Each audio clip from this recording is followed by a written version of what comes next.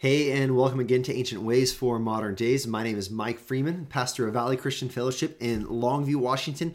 And today we continue in our story of John chapter 4, and we continue to look at this interaction between Jesus and this woman that he meets at the well. Now, if you remember, she has returned back to the town, and she was telling everyone about Jesus. Well, this has caused quite a stir, and now people, they're coming to see Jesus, and here's what we're going to see today. We're going to see how she testifies to him, but then we're also going to see what happens when someone else, when they encounter Jesus.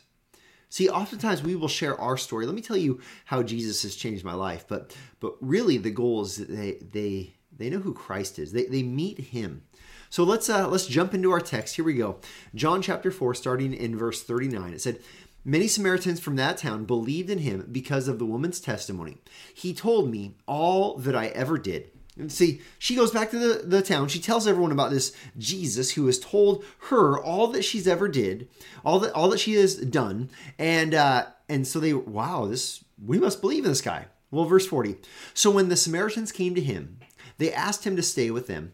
And he stayed there 2 days, and many more believed," here it is, "because of his word." It's one thing to believe because someone tells you. It's another thing to believe the actual word of Christ. This is so foundational to how we learn to share our faith. Well, let me return to that. Let's finish our story here, or our text for the day, and then let's pick back up on that. It says, "They said to the woman, 'It is no longer because of what you said that we believe. For we have heard for ourselves, and we know that this is indeed the Savior of the world.' After the 2 days, he departed for Galilee. For Jesus himself had testified that a prophet has no honor in his own hometown.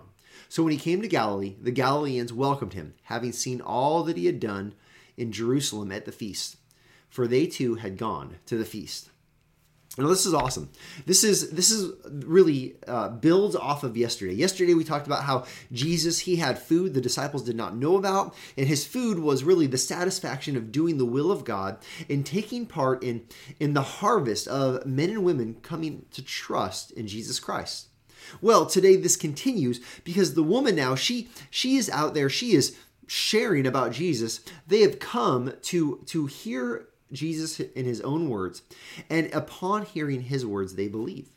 They believe. Look at verse 42. "It is no longer because of what you said that we believe, for we have heard for ourselves, and we know that this is indeed the Savior of the world." I absolutely love this dynamic because this reminds us that you and we have a part to play. Our part is to share the gospel to the best of our ability. Our part is to tell people what God, through Christ, has done for us. Through Jesus and his death and resurrection, we have been remade, reborn, redeemed. We have been adopted into his family. We have been reconciled to God through Christ. We are now justified. We now have peace with God. The amount of blessing that we receive in Christ, the list goes on and on and on. And we tell people that. We say, let me tell you who Jesus is. Let me tell you what he has done. And let me tell you how it's changed my life.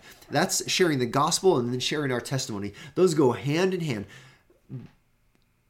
But somewhere along the line, the person they have to listen to what Christ says.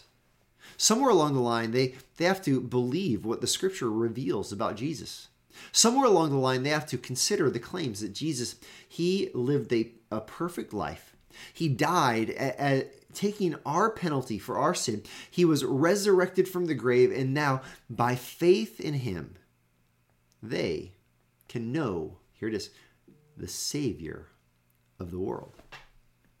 See, we have a part to play. Our part is to lovingly share, but God's part is to change a heart. God's part is to reveal himself through his word, through his scripture, in such a way that someone comes to the undeniable conclusion, just like these Samaritans did. This is the Savior of the world. See, sometimes we forget that we have a part to play and God has a part to play. Sometimes we want to do God's part. That's called manipulation.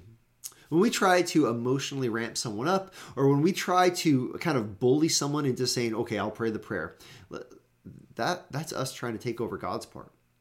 We must stay in our lane. We must lovingly and boldly share the gospel. We must tell what Christ has done for us. We must explain the significance of his death and resurrection. And then we allow the Lord to unblind the eyes of those who are spiritually blind. We allow the Lord to bring to life the person who is spiritually dead. We trust that the Lord will do what we cannot do and reveal himself. And this ancient way for our modern day is so important because this means that we get to take a lot of weight off of our shoulders. See, years ago, I was sharing my faith regularly with one specific person when I was working at Albertsons. And I remember after one of these days where I spent a lot of time with this guy, and I was actually with a mentor later that day, and I was telling this mentor about it. And the mentor kind of jokingly said, well, why haven't you sealed the deal? And that kind of like shook me a little bit. Like, seal the deal? Like, what am I supposed to? Is there something more I'm supposed to do? He was playful. He didn't mean that. But I think we oftentimes feel that way. That we must force the issue until someone believes. Listen, brother or sister in Christ, your job, lovingly, boldly share the gospel and trust that the Lord will seal the deal. Trust that the Lord will reveal himself. And this frees us.